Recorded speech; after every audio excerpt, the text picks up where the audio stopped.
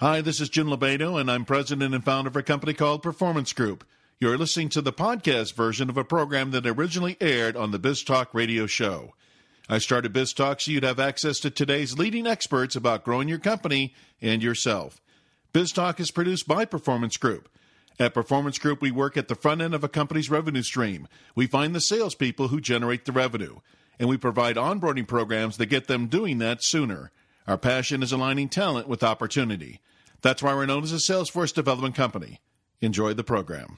On our program today is Dr. Bruce Piasecki, the president and founder of AHC Group Incorporated, a management consulting firm specializing in energy, materials, and environmental corporate matters, whose clients range from Suncor Energy and Warren Buffett's firms such as Shaw Industries to Toyota and other global companies.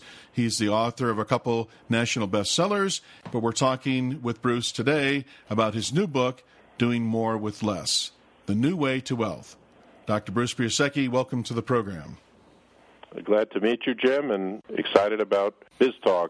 Well, let's get started. I saw your book in my travels to the airport, and I thought, well, that's interesting, doing more with less, because the first thing that flashed in my mind when I talk to company presidents or I talk to employees, it seems like everybody is doing more with less, but the model is, well, we used to have 10 people in our HR department handling all of our employees. Now we have 2, and somehow those people are supposed to get something done. That's what I thought about when I saw the title of your book, how corporations today are cutting back on employment and expecting people to produce more. But really, that's not the core of your book. And so give our audience the premise behind doing more with less. Sure, Jim. So I'm in a taxi going to visit a Harvard business graduate in Istanbul, and I'm talking to the taxi because they got 7 hills and 14 million people in Istanbul, so it's taken a while, and his English is broken, but when I come up to the subject of Ben Franklin, he goes, in broken English, Ben Franklin, he's our man. If he can't do it, no one can. And I just thought it was so funny, Jim, that here's this guy, he's a Turk, he's far away, and he knows this global citizen, Ben Franklin, who had always been my supercharged superhero. So I chose to reread Ben Franklin's autobiography and his famous essay, The Way to Wealth. And what I now believe, in a world of 7 billion souls, where we have to compete against Turkish people and against Brazilians and about those in India, in a positive way, compete to work with them and to win, we have to become like Ben Franklin all over again. And he taught me, and my 30 years of management practice, Jim, taught me the arts of competitive frugality. So today, I hope we talk about the 3 fundamental features of competitive frugality and why that helps us get ahead and free in a world that's very turbulent and swift. When I was reading your book, fellow talk show host Dave Ramsey, who appears on this radio station also, he starts out his program today saying, the new status symbol is not the BMW, but it's the paid-off mortgage. And that kind of resonates, I think, with a certain group of people. Absolutely. Yeah. What is driving that? What is driving... Well, let me talk about that a little bit, Jim, because in the end, all 8 of my books are works of social history. So in 1990, I wrote the bestseller for Simon & Schuster, In Search of Environmental Excellence, because during that time, everybody was trying to frame and search for environmental excellence. So this book is about the emotional core of people trying to determine their freedom in a world that's very fateful. So the first thing to do is to avoid the dance of debt, and that in the old way of capitalism, in a kind of capitalism where bigger and was always better, instead of smarter and more frugal is better, everything was upward and outwards, back in that old kind of 1950s capitalism that I was born into. The notion of, Walt Whitman's phrase, all goes onwards and upwards, nothing collapses, and to die is different than whatever anyone supposed, and luckier. Well, that's a fantastic fantasy, but very difficult to apply to our own lives.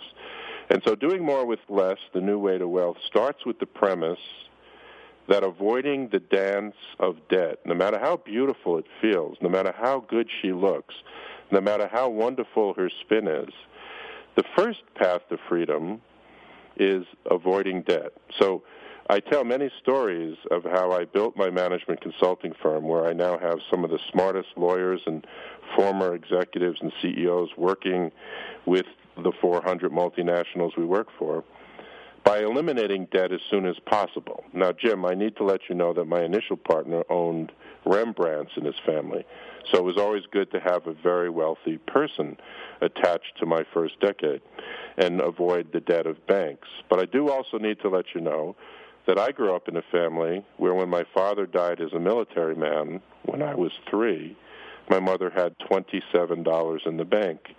So doing more with less, the new way to wealth, is this century's Ben Franklin story. It's about finding ways to avoid debt, and in the act of becoming frugal, you become more loyal to your team becomes more loyal to you, you learn how to use your time better, and you also become more effective in business. So that's the theme of this book, which is a very easy read.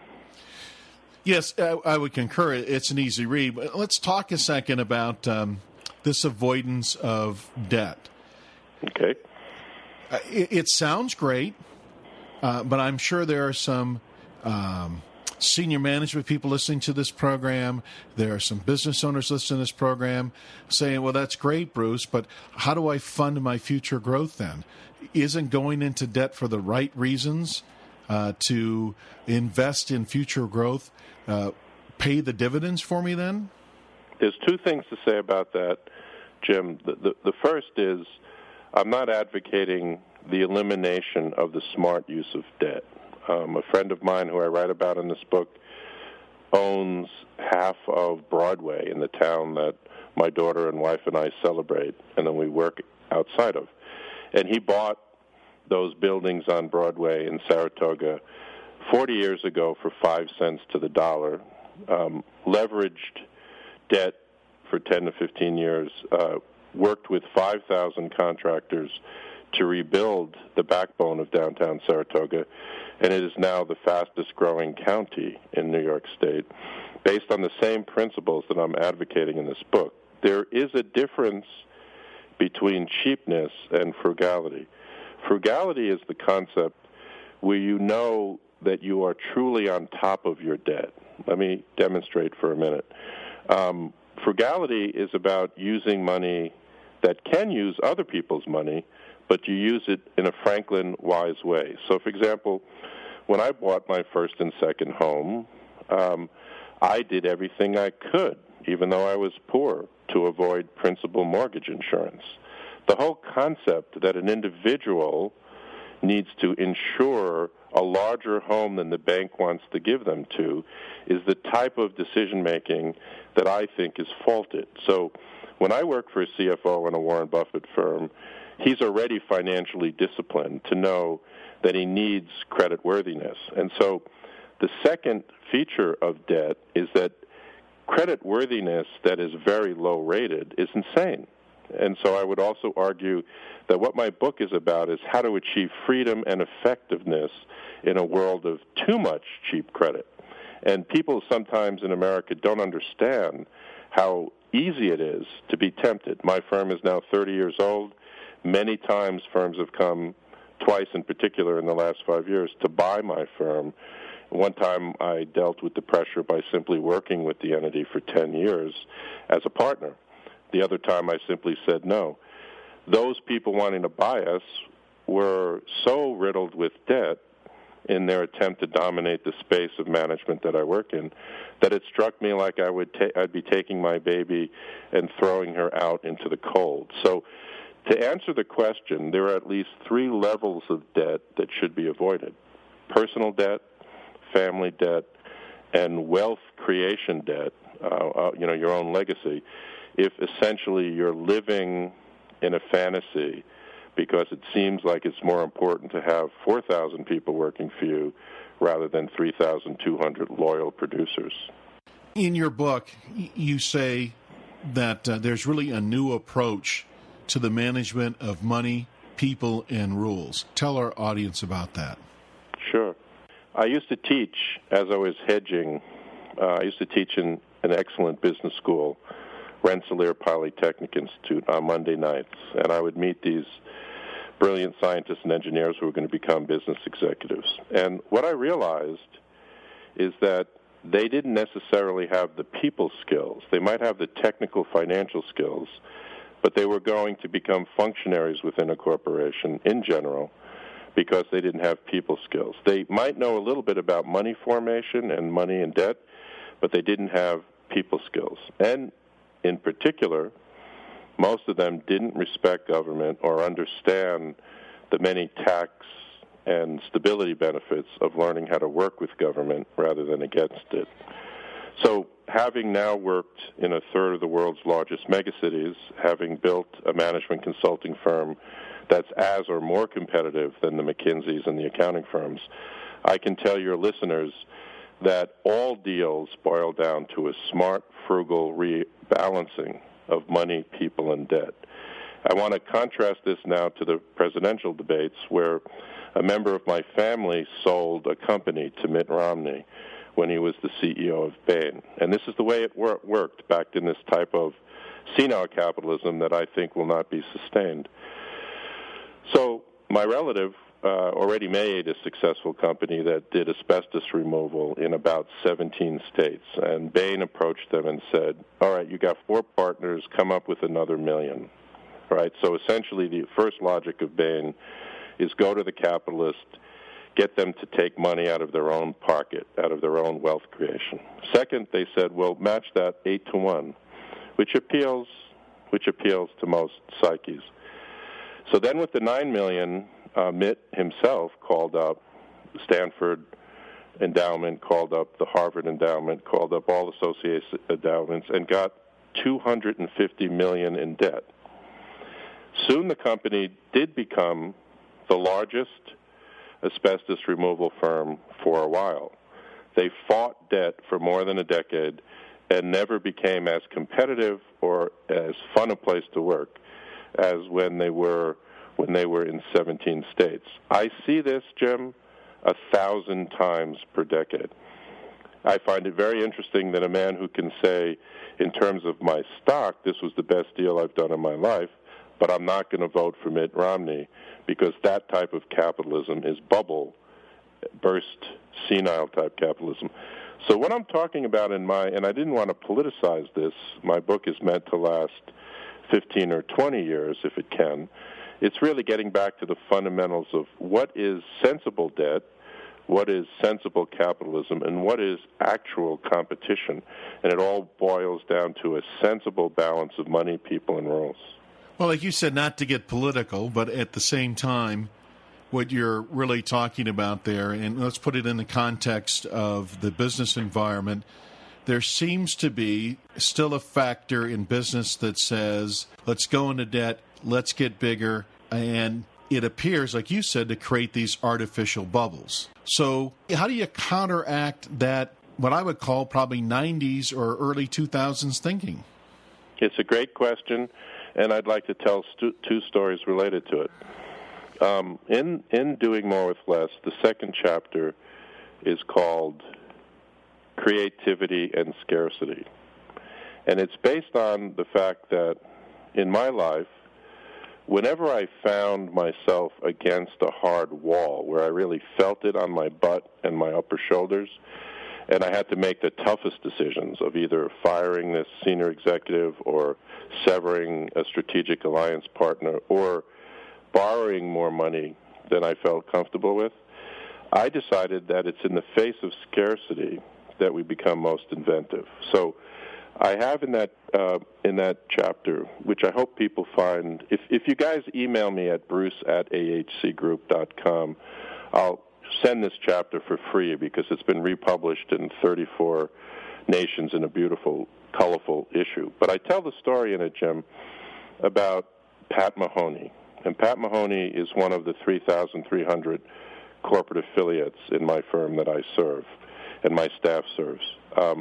And Mahoney has been in this network of leaders for 18 years. And he built $1 billion facility about 10 years ago that I helped them on.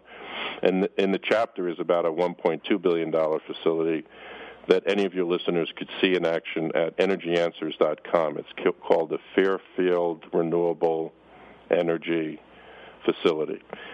It's a perfect embodiment of what I mean by the arts of competitive frugality. First of all, Mahoney is creating a resource recovery facility in Baltimore Harbor. He's going to one of my current clients, FMC, and he's leasing the contaminated land for 100 years, right? So he understands strict and several and contingent liability under RCRA and Superfund laws that I've worked on.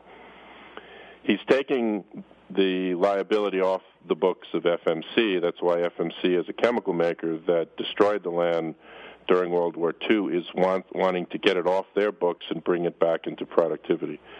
Pat has then received several tens of millions from the Obama stimulus package because Baltimore needs action in that harbor. It's been isolated and damaged assets. The stakeholders and the environmentalists in the area, because we assembled them all last October when the Obama money came through, we knew that Pat Mahoney didn't want to put up $1.2 billion. This is a story of intelligent debt, a concrete story of sustainability and the reuse of damaged assets. So we need to make energy contracts with the key utilities, and we need to do shipping of the waste that's going to come in through the harbor rather than through the streets. And so this is the kind of work we do day in and day out at my firm for the last 30 years, the AHC Group. So we used a Norwegian cleanup company, Arcadis, which made several million cleaning it up, to reuse. We used the former utility that we had worked with and reconfigured with some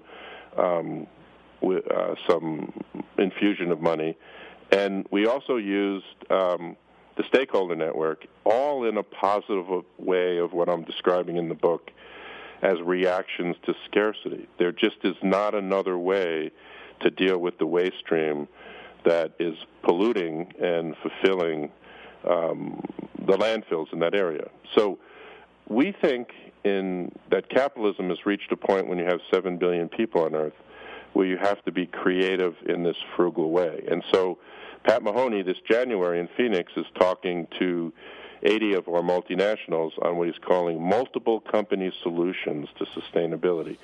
That's what I mean, Jim, about looking at the world from the lens of a Ben Franklin. You have to be competitive. You have to be an intelligent capitalist, but you also have to learn how to work with others. And so, in the end, Pat Mahoney is a master of balancing rules.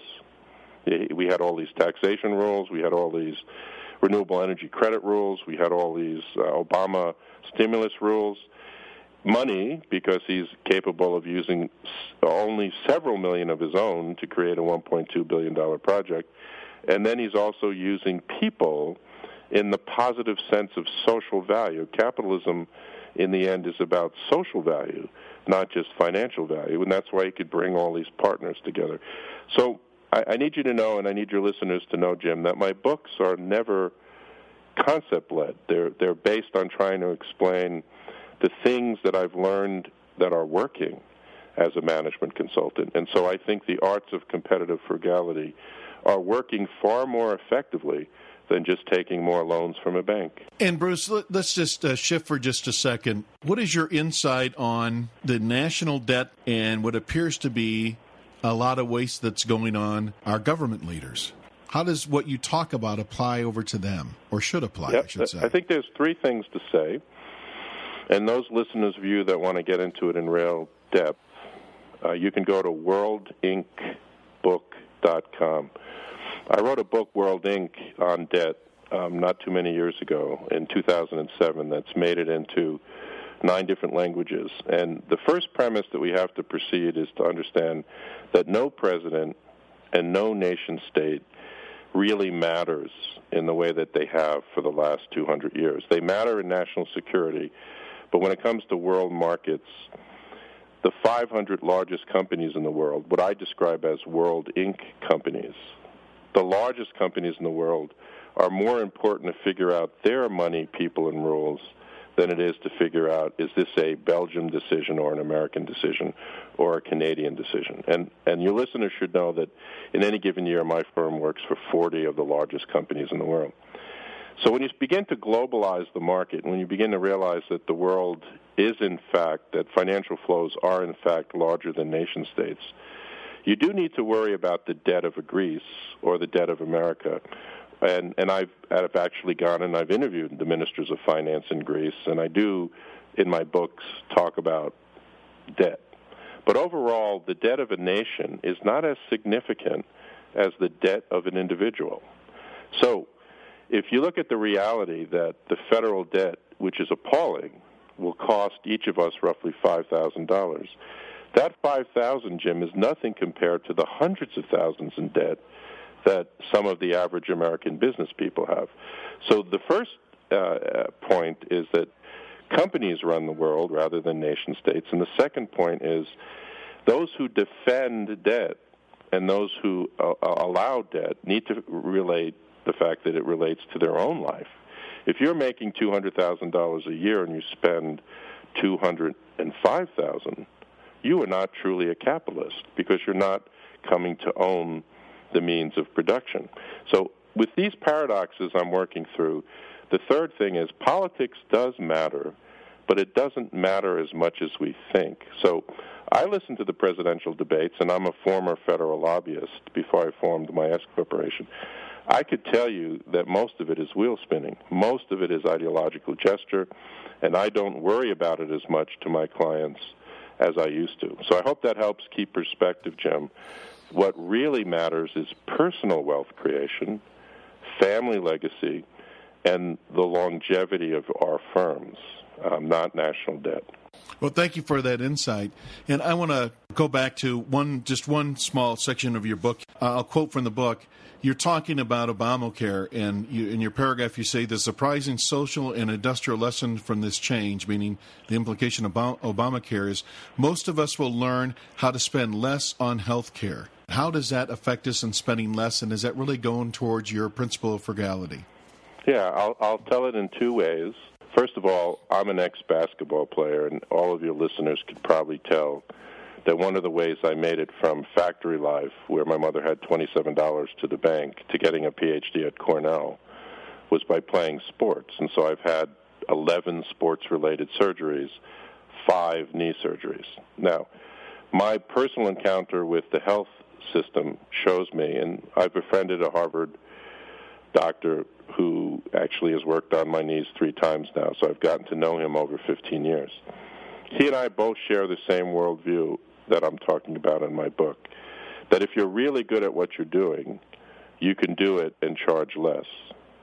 If you're doing surgeries that are not truly needed, or if you're working on patients that are not prepared to invest in their own health, you're creating a different form of complex bubble. So the passage that you read is a passage that very much fulfills the spirit of Ben Franklin. If you become like Ben Franklin all over again, you're going to be frugal in your own health. You're going to be inventive in earning a part of your own health, if that means going to the gym every day to reduce stress, or if that means taking long walks with your wife. The third thing that I think is wrong with the medical system, and I'm not an expert in this and I don't pretend to be, is that when you get so many rules that defend excess, something like Obamacare had to happen because it's a balancing act to include many people that have been ostracized from care, right, that haven't had a chance for medical care. It's bringing them into a large umbrella, and it's also at the same time creating intervening systems to eliminate excessive application of medical benefits. A lot of the ideology of the current law neglects the fact that it's doing 2 things at once, not just one. It's increasing the total numbers of people served, and that has a kind of gross averaging and total cost, which lessens total cost in theory, and we'll see soon if it happens. It does serve that way in Scandinavian countries and other model countries people have looked at. But again, I'm not an expert. But the other feature of the art of competitive frugality is it teaches the buyer of insurance that they shouldn't necessarily have a minimum deduction, they should have some large deduction which teaches them how to use the system more selectively instead of every weekend. Well, thanks for sharing that with our audience, Bruce. And it's a complex issue, but I appreciate your insights on that. So let's talk about the leaders of our organizations as we try to instill some of your principles here. Part of that is getting people to be more industrious. So how as leaders, do we get our people to actually produce more and do more with less? I think the first thing is you have to be a model of that. So to set up stark contrast, if you're Jeff Skilling at Enron and everything you do is a model of excess, there will be 15 layers underneath you at Enron that are models of excess. Recently, I built a new headquarters, and last year built it without debt. I did it, Jim, for two reasons. I wanted to be loyal to several of the workers in my firm, and I knew that if I didn't give them a place closer to where they work in their current lifestyle, I might lose them. And they were so high-quality people that I built this new headquarters, renovated a damaged asset, made it quite beautiful without debt. So I talk of things that if you do it with frugality and diplomacy, they will follow. So that the first feature of leadership is you need to understand the broad context of everything you do. That if you're wasteful, they will be wasteful. The second thing of being industrious, and this is Ben Franklin again all over again, is that you need to know how to work in systems. And the Pat Mahoney story shows you that, and Ben Franklin again, if he doesn't want to buy books, he creates a public library. If he doesn't want to walk in mud, he creates sidewalks. If he doesn't want to read by candlelight, he thinks of the lightning bolt. Essentially, you have to work beyond your own self-based boundaries, and you have to understand that your wealth is given to you by a set of social decisions that were favored by society, not just created by your own ego. So the best way to enable industriousness is to foster it in the ways I talk about in my new book, Jim. So part of that is fighting the human tendency to be self-centered. Absolutely. I used to think I was so important, Jim, because I had 45 people in my firm, and that's the arrogance of youth when I'm 30, right? By the time I'm 58 now, I realize I'm making more profit margin and having more freedom with 15 people and having 3 times the impact in terms of changing the companies. So in fact, my new book that I'm working on called Doing More with Teams, which will come out in March with the same publisher, John Wiley & Sons, is a book that furthers these thoughts about competition and shows that ultimately youthful waste and the arrogance of youth and also rampant individualism can get you a Lance Armstrong, but that's another form of a bubble. That in the end, capitalism is about leading change through teams, enabling innovation through teams, working beyond the boundaries of an individual ego, managing the complexity of teams, and understanding this broader competitive context. So as my work evolves, Jim, I keep trying to pursue these themes of becoming Ben Franklin all over again. In your book, you talk about the importance of the near future, how we have to pay attention to the near future. Share that with our audience, your insight on that. There's two reasons to say that. The first is if you Google my name and you come across a great journalist, David Gibbons, you'll hear hours of exploration where he wanted me to think out loud about why I'm creating this training institute for the near future. I think that humans have a lot of trouble, and certainly I did in my own life, thinking beyond a decade, maybe even thinking beyond 5 years. And I know that for the CFOs and the leadership councils that I work for, the higher you go in the chain, the harder it is to think beyond a year or 2 or 3, and yet that's exactly why they're getting the big bucks on top. So the near future is something that's palpable, discernible, and we understand that it's about choice. We understand that we have the freedom to choose something right that improves our near future, or we have the freedom to fail by choosing the wrong thing. So I'm not the type of writer, Jim, that wants us to think about 50 years from now. I'm the type of writer that tries to give the principles of how to navigate your own near future. And that helps me understand competition a little bit better, capitalism a little bit better, government policy a little bit better. And so the near future is something that we can feel and we want, so that we have to work towards getting it. I hope that helps define near future. It does. Thank you. So you pick up a new client today, and you have a chance to give one piece of advice to the CEO. What would that be? Yeah, and what's wonderful is we now have access to 40 or 50 of them a year. My advice would be remain competitive with less debt, stimulate the hire of not a Steve Jobs in your company, but many Ben Franklins. And third, try and remember that the true purpose of your wealth creation is social. Social, and I get the word, but put that in more context. 'Cause you talk about a lot about... We're trained in business to think that wealth and worth is measured only in finance. In the stories that I tell in my work, I'm showing that a guy like Ben Franklin understood from the start that the true purpose of money is social impact. We're doing these things to better the world. We're doing these things to better people. We're doing these things to better ourselves, so that the mark of success in the 21st century is going to be so transparent that the system will find corruption in Penn State. The system will find corruption in Lance Armstrong. And those that are going to laugh their way to the bank, Jim, are going to be the authentic ones, like a Ben Franklin, that can say at a certain point in his career, when he was 40, he didn't need to work any longer. Just like when I was 42, I didn't need to work any longer. But the reason I've worked the next 16 years and want to work the next 20 after this is the social satisfaction of doing that work. So Franklin says, in The Way of Wealth, so much for industry, my friends, and attention to one's own business. But to these we must add frugality if we would make our industry more successful over time. I think there's a truth to everything he's saying about industriousness, what he's saying to his friends, what he's saying about his own business. But he also became a great philanthropist. He became a great giver of social value in his life. And so when I celebrate Ben Franklin as a world citizen and doing more with less, it's because I know it's going to prove true in America as it's proving true in Canada, Turkey, and Brazil.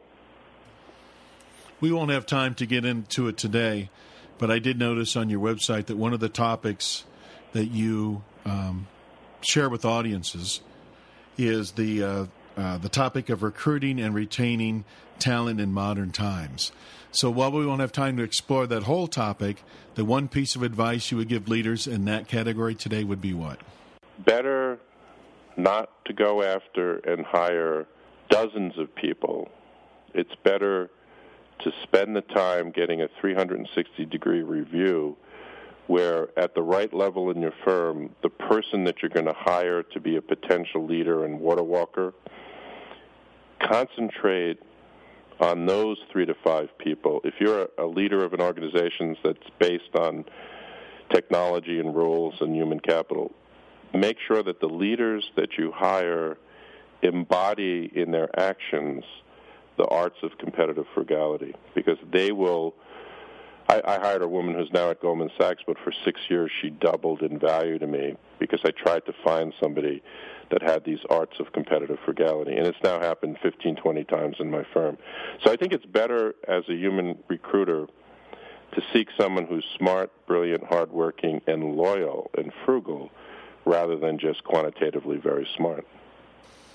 Bruce, is there one question today I should have asked you that I haven't? I love that question. Who am I fascinated by besides Ben Franklin? Because you can probably tell from this interview, Jim, that I'm a little preoccupied with Ben Franklin. And the answer is, I don't know yet. So I still got to get over that Ben Franklin thing. Okay. Bruce, thanks for being on the program.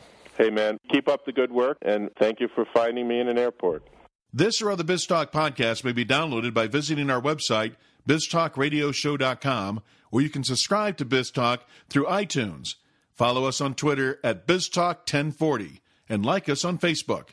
If you want to learn the strategies finding and getting performance out of A-player salespeople, contact Performance Group by calling 800-950-9509 or visit us on the web at pmgllc.net. This has been your host, Jim Lobato.